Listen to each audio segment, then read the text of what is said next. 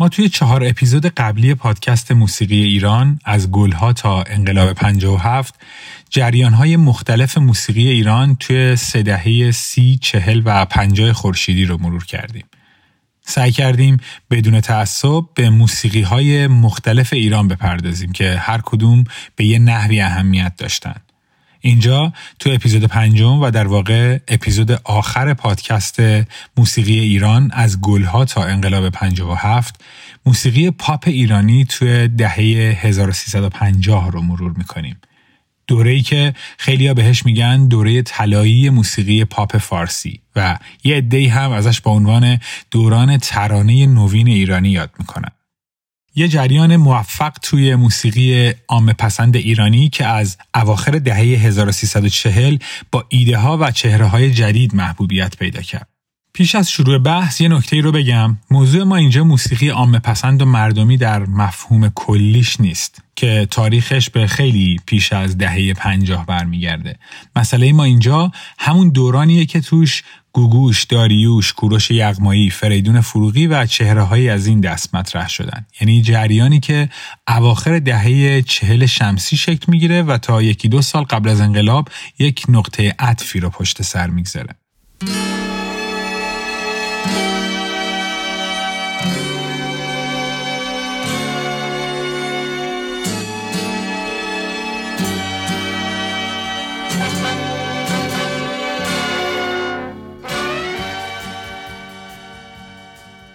سازهای مدرن غربی یعنی گیتار الکتریک، گیتار بیس و کیبورد و این قبیل سازها تو این دوره تو موسیقی ایران جا افتادن و ترانه‌های این دوره اغلب با این سازها نواخته می‌شدن. ولی در این حال تو بخش عمده کارهای آهنگسازای شاخص موسیقی پاپ دهه 50 یه حال و هوایی از موسیقی ایرانی هست. منتها موسیقی ایرانی دیگه مثل جریان‌های دیگه خیلی برجسته و واضح خودش رو توی موسیقی نشون نمیداد. موسیقی راک ان رولی که دنیا رو گرفته بود روی ایران هم تأثیر زیادی گذاشته بود و بیت بندها شکل گرفته بودن و در شکل گیری این موسیقی خیلی نقش داشتن. و از یه طرف دیگه اجراهای ارکسترای کلاسیک با سازهای غربی هم توی اواخر دهه 40 و اوایل دهه 50 حسابی رشد کرده بودن، به خصوص ارکستر سمفونیک تهران و ارکستر رادیو و تلویزیون. و این موضوع باعث می شد مثلا وقتی آهنگسازی می خواد از ارکستر ذهی یا سازهای بادی توی کاراش استفاده کنه، این کار به خوبی انجام بشه. یعنی نوازنده هایی با کیفیت بالا در دسترس بودن و این خودش رو توی موسیقی عامه پسند اون دوره به خوبی نشون میده. حسن شماعی زاده آهنگساز موفق دهه 1350 که خودش هم سابقه نوازندگی توی گروه بلک کتس رو داره، 9 سال پیش توی مصاحبه با شبکه تلویزیونی ITN درباره اینکه چطور نوازنده های بیت بندها جذب پاپ فارسی اون روزها شدن حرفای جالبی زده. بشنویم. یکی از دلایلی که موسیقی پاپ ما در دهه 70 در دهه 50 ایرانی یه دفعه رشد کرد به خاطر این بود که موزیشن های بسیار قوی بودند، بسیار تحصیل کرده، بسیار با تجربه، آشنا با موسیقی جهان. یعنی ما تا قبل از 1350 گروه هایی داشتیم که فقط موزیک غربی می زدن. یعنی شمال شهر و اون طبقه متوسط به بالا موسیقی مصرفیش موسیقی غیر ای فارسی بود. مثلا همین آقای آندرانیک تو کلاب ژرمن میزد، آقای مارسل تو کلاب آمریکایا جاز میزد، یا همین آقای مارتیک یک گروه داشتن که توی همون نزدیک کاباره منک اونجا یک گروه داشتن، بلک کتس، ریبلز، نمیدونم زیاد اوجوبه ها، اینا زیاد. اینها موسیقی رو کسانی که داشتن ری چارلز و اوتسترلینگ و شیکاگو میزدن، اینا با موسیقی غرب خیلی آشنایی پیدا کرده بودن و بسیار کسب تجربه و کسب علم کرده بودن، یاد گرفته بودن و این انرژی بسیار زیاد وقتی توسط آدمایی مثل من موسیقی فارسی شد، اینا کارشون رو از دست دادن. اون گروه ها به هم خورد، مجبور شدن میان پشت سر خواننده ایرانی از این بعد فارسی بزنن. صحیح. یعنی اون موقع که مثلا فرض کن اگه یه موقع یه کسی میمد شب از ارکستر ریبلز میخواست یه آهنگ ایرانی بزنه، مثل که بهش توهین کردی، چون داشتن آهنگای انگلیسی میزدن، بیتلز میزدن، چیز توجه میکنه. وقتی موسیقی فارسی شد توجه مردم اومد به پاپ فارسی و اینها برای اینکه کاری نداشتن مجبور شدن بیان. همین آقای مارتی شرکت با خانم گوگوش کار کردن. همطور بقیه موزیشن هایی که مثل سروش، مثل سیمون آونسیان، موسیقیان خیلی بزرگ، آندرانی، بله همشون اینا اومدن توی موزیک فارسی. همین آقای آندرانی هم رهبر ارکستر خانم گوگوش بود که زمان طولانی. بله اینا تو موزیک فارسی. و این تجارب و این علمی که این کسب تجربه‌ای که از موسیقی آرت جهان، از موسیقی جهان کرده بودن، این آوردن تو موزیک ایرانی. به همین دلیل موزیک ایران یه دفعه جهش پیدا کرد.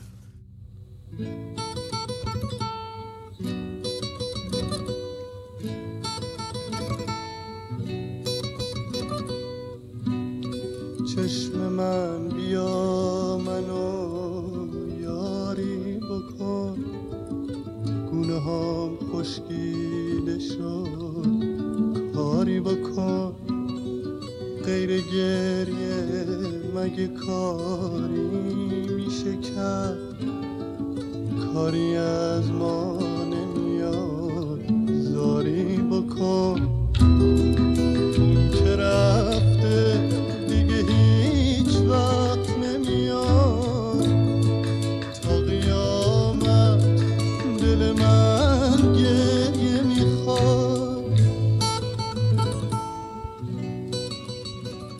این موسیقی پاپی که چهره‌های شاخصش بیش از 50 ساله که مورد محبت و علاقه مردم هستن، برآیند فاکتورهای مختلفی بود که حداقل توی 2 دهه، یعنی از دهه 1330 خورشیدی تا وقت شکوفاییش توی دهه 50، از منظر جلب مخاطب و تولید به اصطلاح ترانه نوین یه روند مشخصی رو طی کرد. و اگر موسیقی عامه پسند ایرانی رو یه نردبون تصور کنیم که یه عده توی اون مقطع زمانی تونستن ازش بالا برن و نیم قرن بالا بمونن، خیلیا طی حداقل 2 دهه پیش از شروع این داستان برای ساخته شدن این نردبون زحمت کشیده بودن، کسایی که شاید چندان اسمی هم ازشون نیست.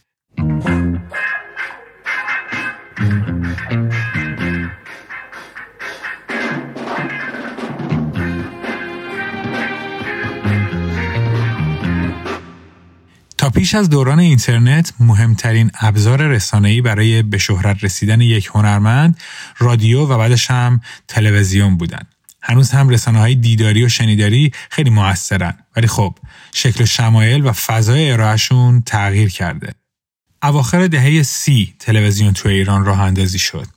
اول تلویزیون ثابت پاسال بود که توی بخش خصوصی راه افتاد و بعدش هم تلویزیون ملی از راه رسید. از همون دوران تلویزیون ثابت پاسال اجرای موسیقی از برنامه‌های ثابت تلویزیون تو ایران بود. تو اپیزودهای قبل درباره رادیو و ماجراهای شکلگیری مجموعه بزرگ برنامه گلها تو دهه 1330 و تاثیرگذاریش حرف زدیم. و حالا اینجا میخوایم درباره اینکه تلویزیون چه نقشی تو شکلگیری یا در واقع توسعه موسیقی پاپ داشته حرف بزنیم. از زمان تولید شوی استدیوی ب تو تلویزیون ثابت پاسال که تو تلویزیون ملی هم ادامه پیدا میکنه، برنامه‌های اجرای موسیقی به راه بود، ولی تو نیمه دوم دهه 40 تولید این شکل برنامه‌ها خیلی بیشتر میشه. زیا عطایی حدود سالهای 47-48 برنامه آلبوم رنگی رو برای تلویزیون تولید میکنه. عطاالله خرم برنامه هدیه رو داشته که رامین خواننده مشهور مطرح اون موقع اجراش میکرد و بخش مهمی از این برنامه‌ها به اجرای موسیقی توسط هنرمنده آماتور و ناشناخته تعلق داشته. شهریار قنبری توی حدود سالهای 46 یا 47 تو رادیو برنامه‌ای داشته با عنوان آوای موسیقی که به موسیقی روز دنیا میپرداخته. خودش توی مصاحبه‌ای میگه تو اولین قسمت برنامه از بلکت و فرهاد دعوت میکنه بیان و آهنگ کراینگ تایم ری چارلز رو اجرا کنن. قنبری خیلی زود جذب تلویزیون میشه. همون مقطع هم میاد به استودیو تنین. استودیو تنین رو خیلیا محل شروع موسیقی پاپی میدونن که ما توی این پادکست داریم دربارش حرف میزنیم. حالا اگه هم نقطه عظیمت این موسیقی نبوده، حداقل یکی از مهمترین استودیوها در تولید ترانه نوترین بوده. تنین رو تورج نگهبان از ترانه‌سراهای افسانه‌ای دوران گلها با همراهی پرویز عطایی را میندازن. استودیو تنین جایی که موزیسین‌ها و ترانه‌سراهایی مثل بابک افشار، واروژان، اسفندیار منفردزاده، ایرج جنتی عطایی، شهریار قنبری و امثال هم رو کنار هم جمع میکنه. بابک افشار حدود 8 سال پیش با فریدون توفیقی مصاحبه‌ای کرد و مفصل ماجرای استودیو تنین رو روایت کرد. اینجا یه خوردش رو با هم گوش بدیم. نازنین زنده‌یاد تورج نگهبان و پرویز عطایی تو کار هنر، اینها بودن که زمین و استودیو و ساختمان مال عطایی اعظم و نهایتاً پرویز عطایی بود، در اختیار بچه‌ها گذاشت و فکر خوبی بود. برای اولین بار استودیویی درست شد که خارج از کادر رادیو و تلویزیون بود. درسته. به طور شخصی ما اینو ضبط می‌کردیم در اینجا و از اونجا دانشکده تنین شروع شد. واقعا دانشکده، واقعا درسته. بچه‌ها اصلا موسیقی پاپ از اونجا رشد کرد و از فرم عوض شد. نه اینکه بگم قبلا نبود، پاپ انجام میداد، کارش انجام میداد، ولی با اون شدت، با اون نوآوری، با اون کار اونجوری کار نمی‌کردیم. نوازندگانی که با ما کار میکردن در اونجا کادر تقریبا ثابتی داشتیم ما، مثل شماعی زاده، منفردزاده، چشم آذر، منوچهر چشم آذر، دورانی، واروژان، اینا هر کدومشون قولی شدن برای خودشون. درسته. خیلی بزرگ شدن اینا. خود من هم رشد کردم با اینها. بنده باشه به هر جهت شما تونستیم اونجا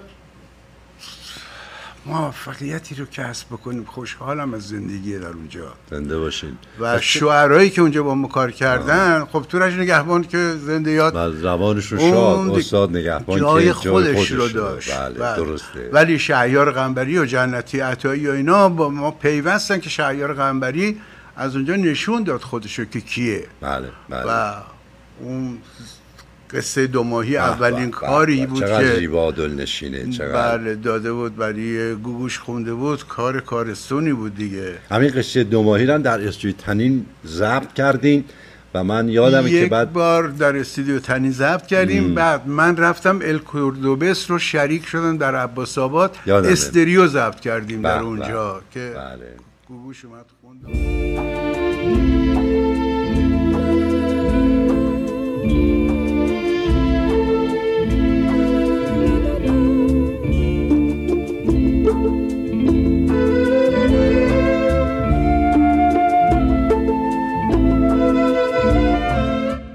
اولین قسمت برنامه زنگوله ها دی ماه سال 1346 پخش شده. تهیه کننده زنگوله ها منوچهر سخایی بود.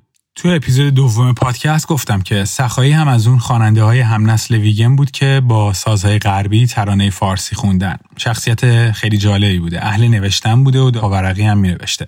سخایی زنگوله ها رو زمستون سال 1346 را میندازه و آهنگسازای ثابت برنامه‌اش منفردزاده و واروژان بودن و سرپرست ارکستر زنگوله ها هم بابک افشار بوده. کارگردانش هم چند ماه اول فرشید رمزی بوده. ترانه سرای اصلی برنامه تورج نگهبان بوده. بعد از یه مدتی علی حاتمی و جویبار بامدادی به عنوان ترانه سرا به تیم اضافه میشن. دقت کنین حاتمی 3 سال بعد از شروع زنگوله ها حسن کچل رو میسازه. یعنی هنوز اون علی حاتمی شاخص و معتبر نشده. حدود 1 سال بعد از شروع زنگوله ها شهریار قنبری به عنوان مجری برنامه اضافه میشه، ولی در ادامه قنبری توی همین برنامه شروع به ترانه نوشتن هم میکنه. به واسطه این برنامه هم هست که محمود قربانی به شهریار پیشنهاد میده که برای گوگوش ترانه بگه و اولین ترانه‌ای که گوگوش از شهریار میخونه دیگه اشکم واسه من ناز میکنه است که از محصولات استدیو تنینه، ولی پخش ترانه 2 ماهی توی روز اول نوروز سال 1350 از تلویزیون سر و صدای زیادی به پا میکنه و تقریبا همه هنرمندای استدیو تنین با این اتفاق دیگه کاملا مطرح میشن. زنگوله ها تو 2 سال اول خیلی موفقه. یه جور برنامه استعدادیابی بوده. با اینکه به جز هلن ستاره بزرگی از توی این برنامه بیرون نمیاد، ولی برنامه خیلی موفق و تاثیرگذاری بوده و جز برنامه‌های تلویزیونی با کیفیت اون دوره بوده. منتها نکته اینه که کارهایی که توی این برنامه اجرا می‌شدن رو مقطع تبدیل به صفحه نمی‌کنن و این موضوع نقش زیادی داشته که خواننده‌های این برنامه خیلی مطرح نشدن. دلیل اینم که ترانه‌های این برنامه صفحه نشدن جالب بوده. خبرنگار مجله جوانان امروز تو خرداد سال 1347 از منوچهر سخایی میپرسه که چرا این کارا رو صفحه نمی‌کنید و سخایی جواب میده چون تلویزیون هنوز برنامه خاصی برای استفاده از ترانه‌هایی که اختصاصی توش ساخته میشن نداره، اجازه انتشار این ترانه‌ها خارج از تلویزیون هم داده نشده.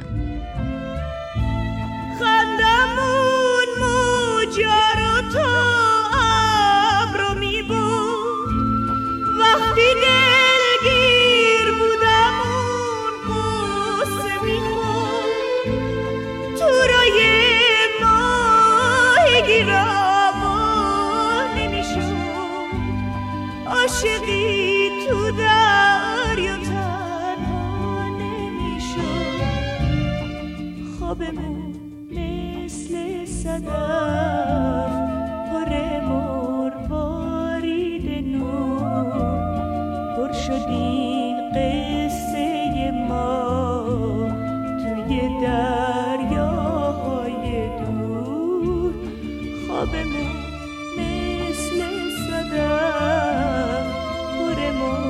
مروارید نور، پر شد این قصه ما توی دریاهای دور. یه خورده بدتر از زنگوله ها یه برنامه مهم دیگه هم تولید میشه به اسم 6 و 8. برنامه 6 و 8 تابستون سال 1349 شروع به کار میکنه و داریوش از توی این برنامه به موسیقی ایران معرفی میشه. داریوش، کیوان، افشین مقدم و نلی از جمله خواننده هایی بودن که توی این برنامه مطرح میشن. 1 سال هم توی این برنامه ترانه میخوندن و حدود 1 سال بعد داریوش به مشکل میخوره و از برنامه میاد بیرون که این باعث رنجش پرویز مقصدی میشه و مقصدی هم درباره این موضوع مصاحبه میکنه. مقصدی آهنگساز شاخص و مهم موسیقی پاپ، ظاهراً آهنگساز برنامه بوده و مسئولیت ارکستر رو هم بر عهده داشته. البته کسی که برنامه رو تولید میکرده فرشید رمزی بوده. 6 سال پیش که عنایت فانی برای BBC فارسی با داریوش گفتگو کرد، اشاره‌ای هم به این موضوع شد. یه خردش رو با هم بشنویم. ولی در این حال اون زمانی بود که گروه 6 و 8 هم آقای فرشید رمزی درست کرده بود و آقای خیاط‌باشی شما رو معرفی کرد به آقای رمزی و شروع کردین کار با گروه 6 و 8 که اولین اجراتون هم توی کاباره شکوفه نو بود. بله درست. خب بعد کاباره باکارا با شما قرار داد، برای اینکه اون تو شمال شهر بود، یه خود معتبرتر بود، احتمالاً پول بیشتری هم میداد بهتون. مدتی با افشین و کیوان در کاباره باکارا با هم برنامه تو همون گروه 6 و 8. گروه 6 و 8 چند تا برنامه‌های مختلف در جاهای گوناگون داشتیم، گروه همه بودن. ولی بعد از باکارا که افشین رفت و در راه شمال تصادف کرد، بعد از اون دیگه تزلزلی تو گروه به وجود اومد. بعد سلیقه‌های من و کیوان بود باعث شد که جفتمون راهمون رو جدا کنیم. من راه خودم رو برم، راه خودش. البته بعد از این که رابطه خوب و خیلی پرتولیدی با فرشید رمزی داشتید، ولی بعداً یه طوری کار به کتککاری کشید و جدا شدن و فلان، برای 1 سالی شما در واقع کاری نکردید. دقیقاً من بعد از اینکه با فرشید گلاویز شدیم و اختلاف پیش اومد، حالا دلایلش خیلی زیاده بخوام بپردازم، اختلاف سلیقه‌ای بود، هرچی بود، من در واقع طرد شده از تلویزیون و رادیو و همه اینا شدم. ولی عجیب بود، اصلا برات مهم نبود، اصلا مسئله نبود برای من، برای اینکه من خواندن رو دنبال این نبودم که بخوام معروف بشم یا دنبال شهرت و این چیزا بودم. خوندن برای من مسکنی بودش که در هر شرایطی میرفتم بالای طبقه سوم میشستم برای خودم میخوندم و لذتشون میبردم. ولی چون در مسیر یه مقدار با زورگویی طرف بودم، یه مقدار با مسئله اجازه و مجوز طرف بودم، تعجب میکردم که باعث شد که ما تلویزیون دیگه نتونم برم. تا اینکه اتفاقی که با ایرج جنتی و بابک و اینا پیش اومد، علی کنکوری و جنگل اینا، که اونم مجوز نمیدادن به این شعرها.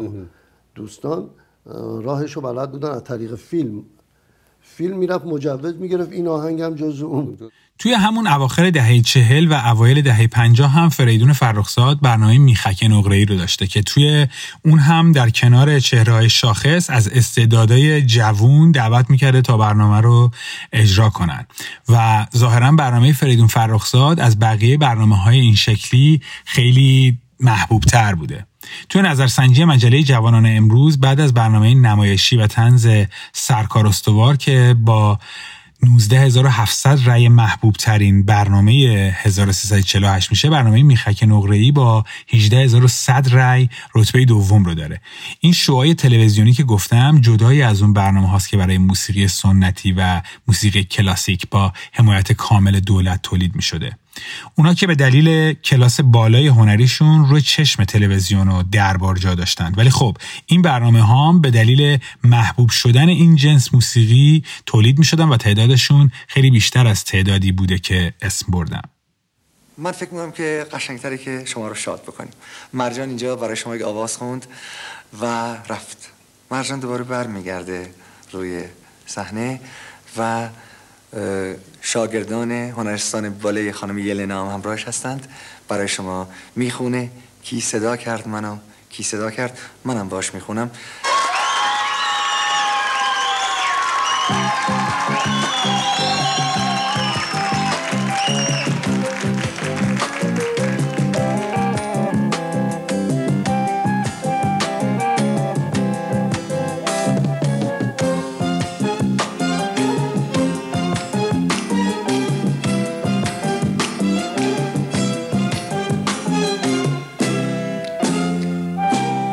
کی صدا کرد منو، کی صدا کرد، کی صدا کرد منو، کی صدا کرد، کی با آواز خوشش صدا کرد منو، کی صدا کرد، مثل شبنم با تن گل آشنا کرد منو، آشنا کرد، کی از اون پنجره بسته جدا کرد منو، کی از اون زندون 100 سال رها کرد منو، کی رها کرد، کی رها کرد، کی صدا کرد، کی صدا کرد. ولی باید اینجا به طور جداگانه از فرشید رمزی به عنوان یکی از چهره‌های پیشرو این شکل برنامه‌ها یاد کنیم. رمزی ساختن شوی استودیو ب رو برای تلویزیون ثابت پاسال تو نیمه اول 1340 شروع میکنه. رمزی تو اون مقطع به جای هنرمندای گلها میره سمت گروه‌های بیت و این نوع موسیقی رو برای اجرا به تلویزیون میبرده و توی تغییر و تحولی که در لحن و ادبیات موسیقی عامه پسند ایرانی به وجود میاد نقش خیلی مهمی داشته. تو اواخر دهه 40 تو تلویزیون ملی هم شوهای موفقی رو میسازه، از جمله همین 6 و 8 که گفتم، ولی جدای از اون چشمک، استودیو 11 و شو مشهور رنگارنگ رو هم میسازه. حالا چرا انقدر تلویزیون به عنوان انتشار دهنده این به اصطلاح موسیقی روز مهم میشه؟ دلیلش اینه که توی رادیو در مورد این موسیقی سختگیری می شده. حتی تا اوایل دهه 1350 به سختی ترانه‌های پاپ روز، یعنی چیزایی که امثال شهریار قنبری و ایرج جنتی عطایی ترانه‌هاش رو سروده بودن پخش می‌کردن. رفتن به سمت ادبیات محاوره و عبور از اون ساختار عروضی کلاسیک که توی بعضی از ترانه‌ها مثل مرد تنهای شهریار قنبری خیلی واضح خودشون رو نشون میده، چیزی نبود که به مذاق اهالی رادیو خوش بیاد. تورج نگهبان هم تو یکی از آخرین مصاحبه‌هاش میگه که به عنوان شاعر شاخص نسل گلها وقتی روی خوش به نسل جدید ترانه سراها نشون میده چطور مورد انتقاد قرار میگیره.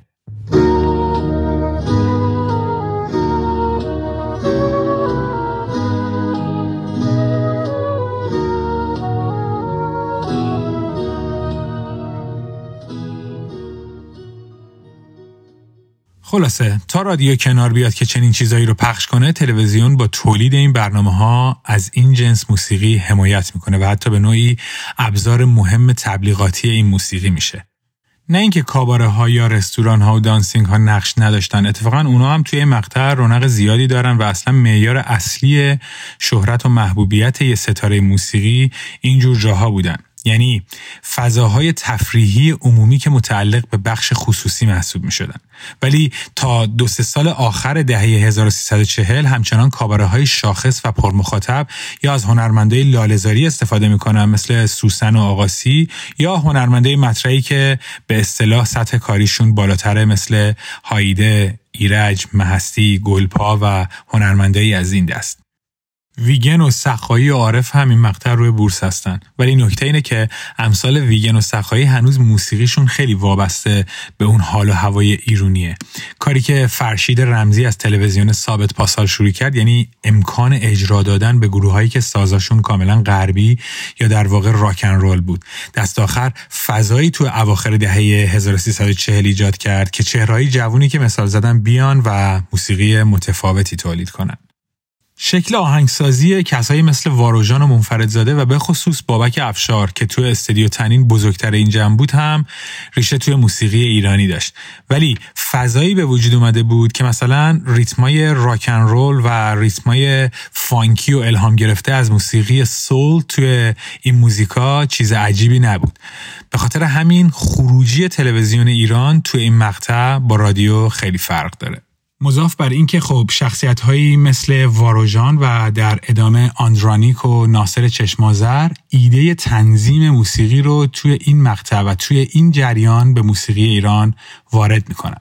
مشخصاً از واروژان به عنوان شخصیتی که تنظیم و به اصطلاح آرنجمان رو وارد موسیقی ایران می‌کنه یاد می‌کنن. این شاید بیشتر از فاکتورهای دیگه در تحول سونوریته و لحن موسیقی مردم پسند اون دوره تأثیر داشته. ابی حدود 10 سال پیش توی مستندی که برای گرامی داشت آندرانیک ساخته شده به این نکته اشاره میکنه. نکته که میتونم روش انگوش بذارم برای آندو اینه که واقعا آندو و یک نفر دیگه اینا در موسیقی ایرانی واقعا رولوشن درست کردن که آندو هست و واروژان. این اصلا به موسیقی ایرانی یه بعد دیگه‌ای دادن. نمیدونم چقدر خاطرت باشه اون زمان چیزی به عنوان آرانژمان وجود نداشت.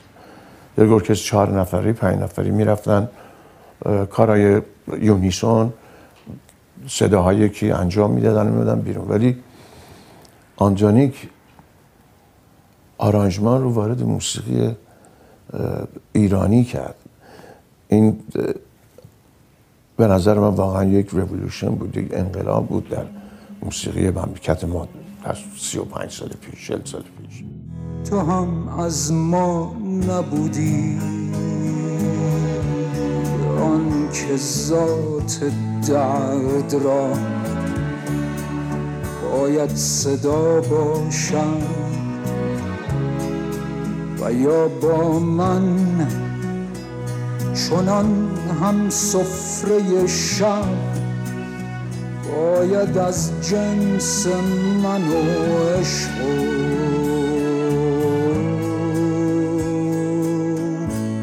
خدا باشد. تو هم از ما نبودی.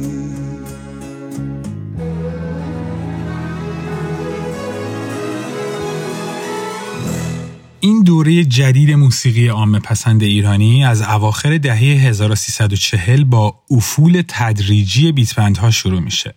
یه چهره‌ای مثل گوگوش میاد و دست از بازخوانی ترانه‌های گلهایی و کوچه بازاری و ترانه‌های خارجی بر می‌داره و اول قصه وفا رو میخونه. و بعدش هم که با خوندن ترانه قصه 2 ماهی که شهریار قنبری سروده بوده و بابک افشار آهنگش رو ساخته بوده، یهو یه رخ جدید از خودش نشون میده. منفردزاده که به گفته خودش از 16 سالگی توی لاله‌زار نوازندگی کرده بود و از اواخر دهه 1330 هم وارد رادیو شده، توی حدود 30 سالگی به استودیو تنین و برنامه زنگوله ها میرسه. واروژان با سواد و خوشقریحه با دانش روز موسیقی از امریکا برگشته و به عنوان یک چهره مهم و تاثیرگذار شروع به کار میکنه. شهریار قنبری 18 ساله که لندن پرهیاهوی دهه 1960 رو دیده و پسر استاد همه فن حریفی مثل حمید قنبریه هم اونجاست و با انرژی زیاد شروع به کار میکنه. ایرج جنتی عطایی 25 ساله هم هست. جنتی عطایی از 15 سالگی در حال سرودن ترانه بوده و تو رادیو بسیاری از کاراش خونده شده، ولی حالا جنتی عطایی هم محفلی برای ایده های تازه ترش پیدا کرده. جدای از استودیو تنین که داره این هنرمندا رو پر و بال میده، کسان دیگری هم هستن که دارن از راه میرسن. بابک بیات 24 ساله تو همین سال 1349 اولین موسیقی فیلمش رو برای فیلم غریبه میسازه و توی همین فیلم هم هست که آهنگ غریبه رو بر اساس شعری از جنتی عطایی و با تنظیم واروژان ارائه میکنه. ترانه‌ای که عارف میخونه و بابک بیات جوان به خوبی توی سینما و موسیقی پاپ ایران مطرح میشه و انصافاً باید تأکید ویژه‌ای هم روی نام حسن شماعی زاده بکنیم که یکی از شاخص‌ترین و موفق‌ترین آهنگسازای این دوره است و خیلی از ترانه‌هایی که نسل امروز هم گوش میده از ساخته‌های ایشونه. و خلاصه به مدد این چهره هاست که موسیقی پاپیولر ایران داره رخ جدیدی از خودش نشون میده.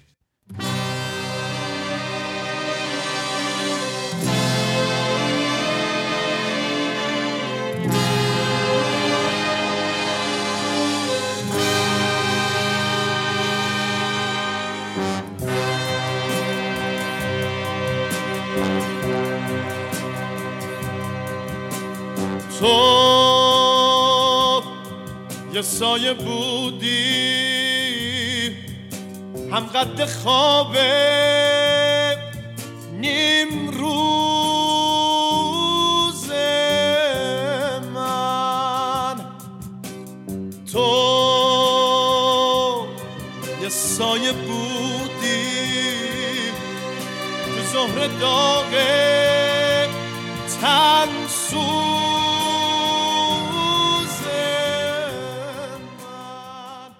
تو فاصله سالهای 1347 تا 1352 یه عالمه اتفاق میفته و خیلی از چهره‌های مهم و تاثیرگذار موسیقی پاپ ایرانی توی این مقطع جلوه میکنن. جدای از اسمایی که گفتم، هنرمندای خیلی زیاد دیگری هم هستن که توی این مقطع رو میان. فرهاد با خوندن مرد تنها توی سال 1348 برای فیلم رضا موتوری اگر به شهرتش اضافه نشد، حداقل اعتبار افزوده‌ای نصیبش شد. بعدش هم که جمعه رو خوند و خب به عنوان یه خواننده متفاوت جای خودش رو کاملا تثبیت کرد.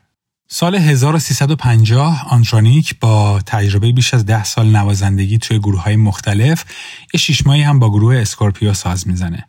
توی همین مقطع پیشنهاد رهبری ارکستر گوگوش بهش داده میشه و همون سال اولین کارش در مسند تنظیم کننده رو برای گوگوش انجام میده. در واقع ترانه نمیاد رو که شماعی زاده ساخته بود آندرونیک تنظیم میکنه و به عنوان یک تنظیم کننده شاخص فصل جدیدی از فعالیتش توی موسیقی ایران شروع میشه. توی همین سال فریدون فروغی ترانه فیلم آدمک رو میخونه و یه خورده شناخته میشه. تورج شعبانخانی هم که توی یه بیت بندی با فروغی آشنا شده، آهنگساز این فیلم و این ترانه است.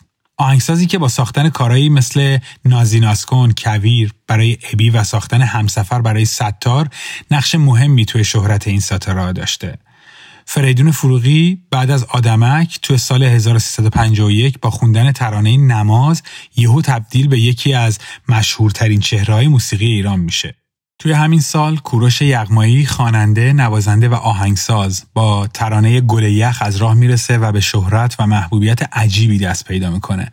سال 1351 گروه 2 نفره شهرام و ابی تشکیل میشه، یعنی شهرام شپره که اجرای ابی رو توی کاخ جوانان دیده بوده انقدری از این خواننده جوان خوشش میاد که ابی رو میبره تو بلکت و بعد هم با ابی دوئت شهرام و ابی رو راه میندازه. درسته که ابی در حقیقت تو سال 1354 به شهرت میرسه، ولی ابی هم در واقع اولین باری که ترانه فارسی میخونه برای فیلم آتش توی سال 1351 بوده. باز توی همین سال سریال خانه به دوش یا همون مراد برقی ساخته میشه که ترانه سریال رو ستار خونده بوده که از ساخته‌های بابک بیات بوده و ستار هم توی همین سالا مطرح میشه. سریالی که 83 قسمت از تلویزیون پخش شده و محبوبیت خیلی زیادی داشته و خب ستار با این سریال به موسیقی ایران معرفی شد. حرفای خودش درباره ماجرای خوندن این ترانه رو بشنویم. و یه روز بچه‌های محل که دوستای ما بودن با هم درس می‌خوندیم گفتن آقا تو چرا نمیری خواننده بشی؟ گفتم خوانندگی هم پول میخواد هم پارتی میخواد و من الان تازه از سربازی اومدم و دنبال کار میگردم. یکی از بچه‌ها که همافر بود گفتش آقا این بابک بیات بچه محلمونه، میتونیم باهاش صحبت بکنیم که به اصطلاح آهنگ ازش بگیریم. خلاصه قرار گذاشتن و یه روزی رفتیم اونجا، ما خوندیم، صدای من گفت صداش خیلی خوبه و من 3000 تومان میگیرم که یه آهنگ بدم، که همیشه هم وقتی من اینو میگفتم خدا رحمتش کنه میگه چرا میگی 3000 تومان؟ گفتم خب آقا اون موقع 3000 تومان از ما میگرفتی.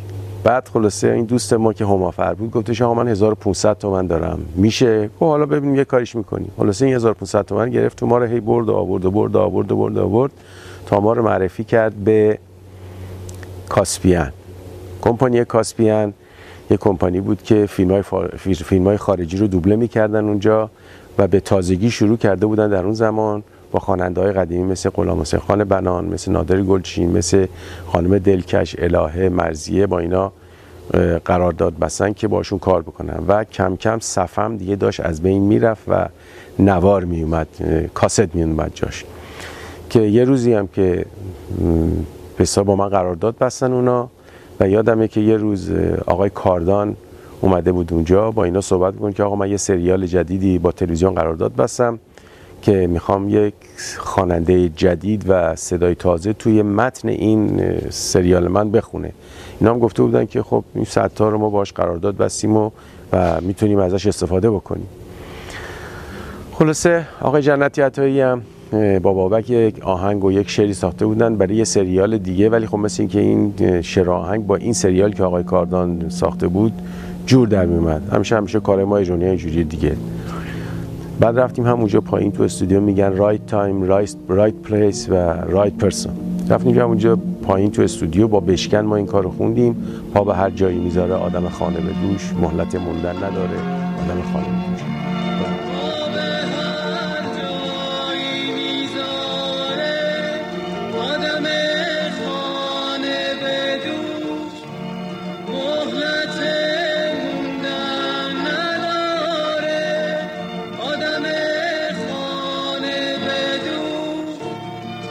زندگیش یه لحظه خالی، زندگیش یه لحظه خود، زندگیش یه کوله باره آدم خانه بدون. نوشافرین و لیلا فروهر هم توی همین سالا مطرح میشن که چهره‌های بسیار محبوبی هم هستن. رامش هم هست که از رادیوی دهه 40 و فرم فعالیت گلهایی اومده، ولی توی دهه 1350 نوع فعالیتش رو یه خورده تغییر میده و یه جوری با این پاپ جدید همسو میشه. در این حال که ستاره ها و آهنگسازای این جریان دارن یه جورایی پیشنهادهای جدیدی به موسیقی ایران میدن، یه کسایی مثل هایده و مهستی و همیرا و یا پوران هم که تربیت گلهایی دارن روی بورسن. گفتم که عارف و ویگن و سخایی هم هستن و خب سوسن و آقاسی هم از موسیقی کوچه بازاری سهم قابل توجهی تو بازار دارن. یعنی اینطوری نیست که بازار موسیقی مغلوب چهره‌های تازه این ترانه به اصطلاح نوین بشه. در واقع ستاره‌های جدید و ستاره‌های با تجربه پویایی و داینامیک خاصی تو نیمه اول دهه 1150 وجود میارن.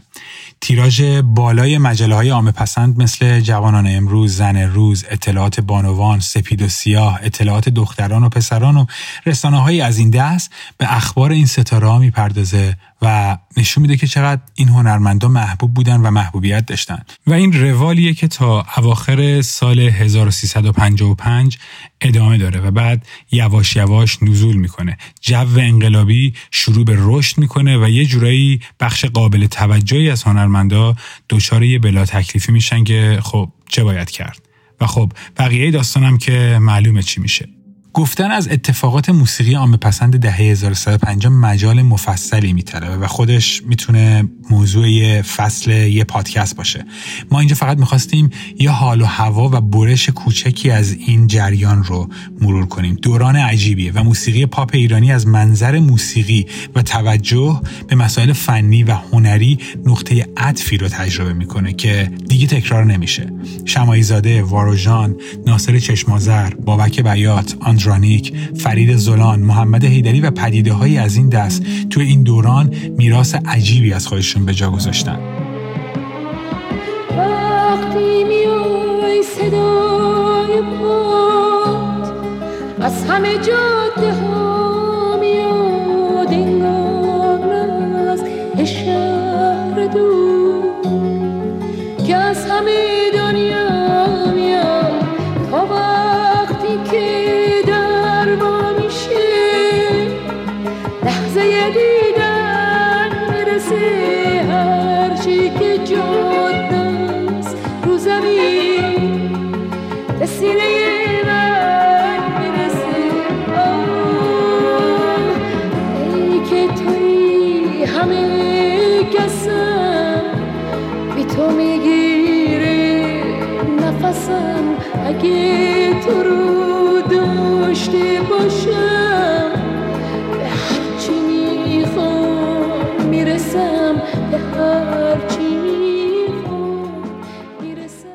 یه موضوع دیگه هم هست که تقریباً همزمان با جریان ترانه نوین، موسیقی متن اختصاصی فیلم هم توی ایران اهمیت پیدا میکنه. تو اپیزود 2 یه مرور کوتاهی کردیم از روند تصنیف در سینمای ایران از دهه 1330 به دهه 1340 خورشیدی و گفتیم که اواخر دهه 40 با موسیقی متن فیلمی مثل قیصر که اسفندیار منفردزاده ساخته، موسیقی متن فیلم جدی میشه. در مورد موسیقی متن اختصاصی یعنی اوریجینال سکور حرف زدن یه خورده سخته. خب خیلی از فیلم‌های تاریخ سینمای ایران نابود شدن و نسخه‌ای ازشون نیست. مثلا لوریس چکناوریان میگه من سال 1341 برای فیلم کوتاه جلد مار ساخته هژیر داریوش موسیقی متن اختصاصی ساختم و از اولین ها محسوب میشه، ولی این فیلم موجود نیست اغلب. ولی این روایت رو که مرتضی حنانه با ساختن موسیقی فیلم ساحل انتظار تو سال 1342 اولین موسیقی متن اختصاصی ایران رو ساخته اجماع نظر دارن. هرچند ابراهیم گلستان معتقده که به قول خودش حق تقدم با حسین دهلویه. گلستان تابستون سال 1390 برای محمود خوشنام روزنامه‌نگار و پژوهشگر می‌نویسه که اولین کسی که در سینمای ایران موسیقی متن اختصاصی ساخت حسین دهلویه که سال 1336 برای یکی از مستندهای خود گلستان به اسم از قطره تا دریا موسیقی می‌سازه. البته در نهایت این موسیقی به فیلم استفاده نمیشه، ولی بر اساس فیلم‌های باقی مونده و موسیقی‌های استفاده شده و حرف‌های شخصیتی مثل روبیک منصوری فقید که موزیسین و صداگذار پرکار سینمای فارسی بوده، مرتضی حنانه اولین آهنگساز موسیقی اختصاصی متن محسوب میشه. وقتی حنانه موسیقی این فیلم رو میسازه، ساختن موسیقی متن خیلی جا نمیفته تا اینکه فیلم قیصر ساخته میشه و سر و صدا میکنه و دیگه توی سینمای ایران ساختن موسیقی متن جا میفته. ولی همونطور که گفتم تا پیش از این داستان تصنیف سازی جا افتاده بود و یه تصنیف سازایی مثل جعفر پورهاشمی، حسین واسقی و انوشیروان روحانی توی دهه 1340 توی سینمای فارسی فعال بودن. آهنگسازای گلها هم مثل همایون خرم برای تعدادی فیلم تصنیف میسازن ولی خیلی کمتر کار میکردن. نکته مهم اما اینه که تصنیف سازای شاخص فیلم فارسی مثل پورهاشمی یا واسقی با شیوه عجیب و ضربتی تصنیف میساختن، یعنی بعضی از موسیقی فیلم هاشون رو توی 2-3 روز ساختن و ضبط کردن. و باز نکته عجیب این که حسین واسقی به عنوان پرکارترین آهنگساز سینمای فارسی نه نوازندگی بلد بوده و نه علم آکادمیک موسیقی داشته. این هم از اون موارد عجیب سینمای فارسیه. ظاهراً ملودی رو با دهن میزده و حس و حالش رو برای ارکستر توضیح میداده و دستیارهایی داشته که توی ضبط کمکش میکردن. واسقی برای بیش از 150 تا فیلم موسیقی متن ساخته که تا اواخر دهه 40 اغلب فقط تصنیف بودن. اولین ترانه فارسی ابی با عنوان عطایی رو هم حسین واسقی ساخته که گفتم برای فیلمی به همین اسم بوده.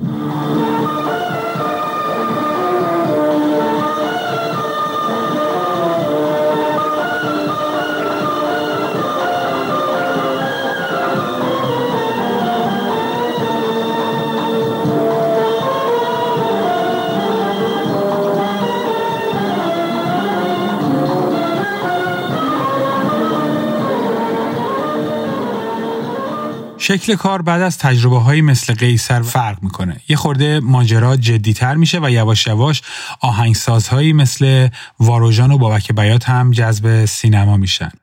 و یه خورده بعدتر هم سر و کله آهنگسازهای بزرگ دیگه مثل احمد پژمان و شیدا قره‌چداغی هم پیدا میشه که کم کار کردن ولی تجربه‌های موفقی ازشون توی سینما ایران ثبت شده. شیدا قره‌چداغی موسیقیدان برجسته تاریخ معاصر ایران، کارنامه جمع و جوری توی آهنگسازی برای فیلم بلند داره ولی کارنامه‌اش درخشانه. با بیضایی، تقوایی و محمدرضا اصلانی کار کرده.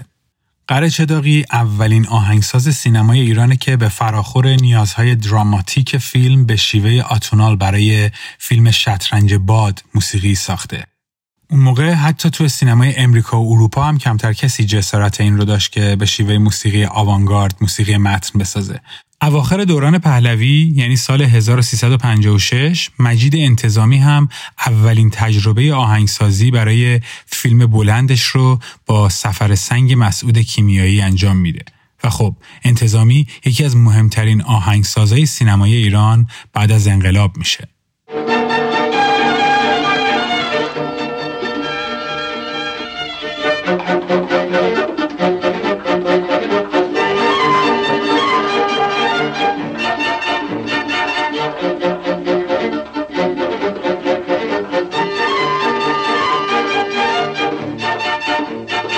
اونچه که ما توی این پادکست میخواستیم بگیم رو توی این 5 اپیزود گفتیم. اما خب برای پایان بندی این پادکست ما ترجیح دادیم به جای اینکه ترانه‌های انقلابی رو موضوع قرار بدیم درباره یه چیزی حرف بزنیم که یک شیرینی هم توش باشه. به خاطر همین گفتیم یه مقداری مشخصاً از گوگوش بگیم که اون مقطع بهش لقب شماعی هنر ایران رو داده بودن.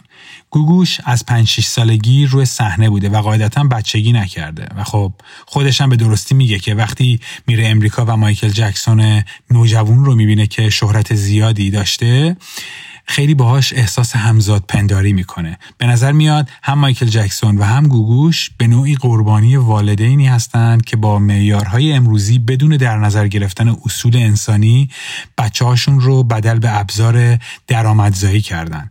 سال 2004 میلادی گوگوش توی مصاحبه با تلویزیون تنین درباره آغاز فعالیتش روی صحنه صحبت کرده. یه خردش رو بشنویم. 100% نقش صابر آتشین تاثیر مستقیم گذاشت، برای اینکه او بود که تصمیم گرفت دختر 3 سالش رو بذاره رو صحنه. قبل از اینکه روی صحنه منو بذاره آواز بخونم پدرم آکروبات میکرد، رو بند راه میرفت، بند بازی میکرد و قبل از آوازخونی من رو به عنوان پارتنر ازم استفاده میکرد، یعنی به این صورت که روی بند وقتی راه میرفت 2 تا صندلی رو پایه هاشو رو هم میذاشت، منو میشوند روی صندلی دوم، صندلی اول رو روی چونش میذاشت و رو بند را میرفت. این اتفاق به اصطلاح اکروباسی یک جایی منو متوقف کرد. یعنی یک بار این صندلی از چونه پدرم لیز خورد و منو از اون بالا پرت کرد پایین. وسط زمین و هوا پدرم موی من از اینجا گرفت. بچه ها موهاشون اینجا دومسبی میکردن. موی من وسط زمین و هوا گرفت. گوگوش از 10 سالگی وارد سینما میشه و از همون سن و سال عکسش میره روی جلد مجلات. تو 15 سالگی به جایی میرسه که مثلا تو کافه مولن روژ برنامه اجرا میکرده و اسمش کنار ویگن، الهه و امثال اینا میاد که همگی بزرگسال بودن. نمیدونم توی اون کافه ها و کاباره ها دقیقاً چه برنامه‌هایی اجرا میکرده. حتما بخش اصلیش موسیقی بوده. تو سینما تا پیش از 18 سالگی بدل به ستاره مهمی میشه و توی 20 سالگی دیگه خواننده محبوب و مشهوری هم بوده. از سال 1346 به این ور دیگه امکان نداره روزی در مطبوعات بگذره و خبر و شایعه و ماجرایی از گوگوش چاپ نشه. از اینکه قسط ماشینش رو نداده تا چک برگشتی و بارداری و طلاق و ازدواج و خلاصه همیشه گوگوش عکس و خبرش یه جایی هست. اصلا صرف این که در هر اجرا چه لباسی به تنش میکنه خودش یه سوژه خبری بوده.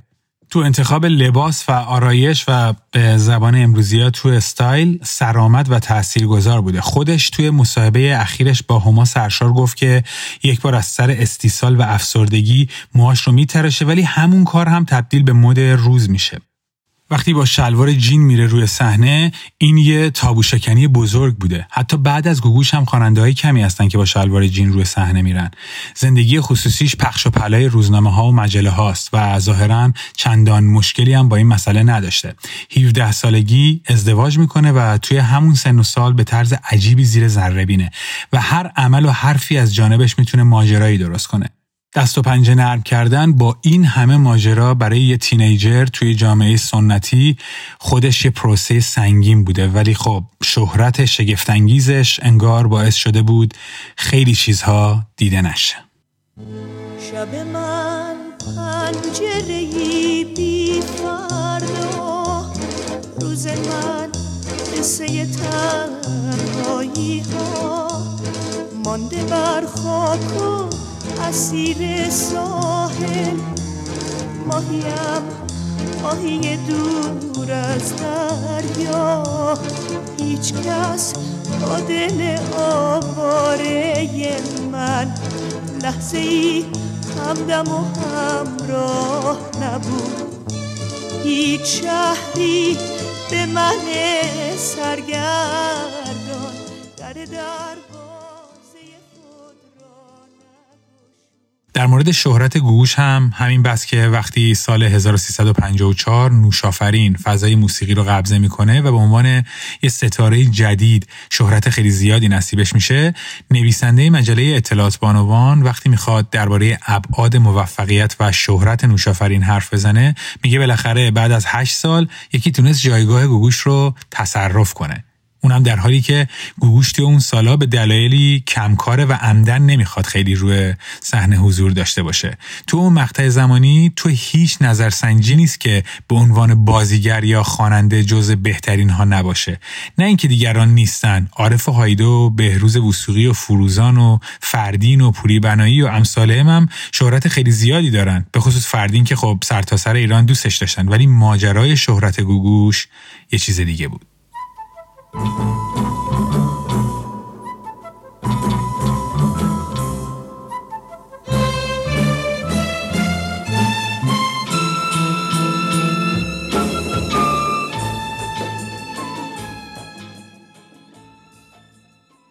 جایی از اعضای گروه اسکورپیو خوندم که وقتی آندرانیک داشت ازشون جدا میشد تا بره سرپرست ارکستر گوگوش بشه، به بقیه اعضای گروه هم میگه بیایید بریم. اون موقع گوگوش تور امریکا داره، ولی اونا نمیپذیرن نوازنده ارکستر گوگوش بشن و به دلیل اینکه گوگوش رو مبتذل میدونستن. و این فقط تفکر این آدم‌ها نبوده، بخش عمده جامعه روشنفکری موضعش در قبال گوگوش یه همچین چیزی بوده. حتی آهنگسازا و ترانه‌سراهایی که باهاش کار کردن هم توی همون دوران به کنایه و برخی مواقع به شکل مستقیم گوگوش رو تخطئه می‌کردن. این تصویر افسانه‌ای که از گوگوش دهه 50 شما الان دارید می‌بینید با اون چیزی که خود گوگوش در دهه 1350 تجربه کرده خیلی متفاوته. ولی به هر صورت گوگوش به عنوان شمایل زن مدرن جسور و در عین حال آسیب‌پذیر توی دهه 1350 توی سینما و توی موسیقی چهره شاخص و تاثیرگذاریه و یکی از معدود هنرمنداییه که توی خارج از ایران و توی کشورهای افغانستان، تاجیکستان و آذربایجان هم خیلی محبوبه. یه ستاره بزرگ و بحث برانگیز که در گذر بیش از 60 سال فعالیت هنری نه تنها شهرتش کمتر نشده بلکه هر روز محبوبتر هم شده. خب اینجا پادکست موسیقی ایران از گلها تا انقلاب 57 تموم میشه. ما سعی کردیم یک مرور کلی به اتفاقهای مهم موسیقی توی 3 دهه آخر حکومت پهلوی داشته باشیم. ما توی این 5 اپیزود سعی کردیم یه چشمانداز عمومی از موسیقی ایران توی اون 3 دهه کلیدی پیش روی شما بذاریم. امیدوارم اشتباهات زیادی مرتکب نشده باشیم و شما از گوش دادن به این پادکست لذت برده باشید. اون که هرچی ابر دنیاست خونه داره تو چشاش، اون که ناچاره بخنده اما گریه از خنده هاش، اون که تو شهرش غریبه با یه عالم آشنا، هیچ کدوم باور نکردن غربت تلخ صداش. اون منم، اون منم، اون منم، بازم تو گلو میشکنم.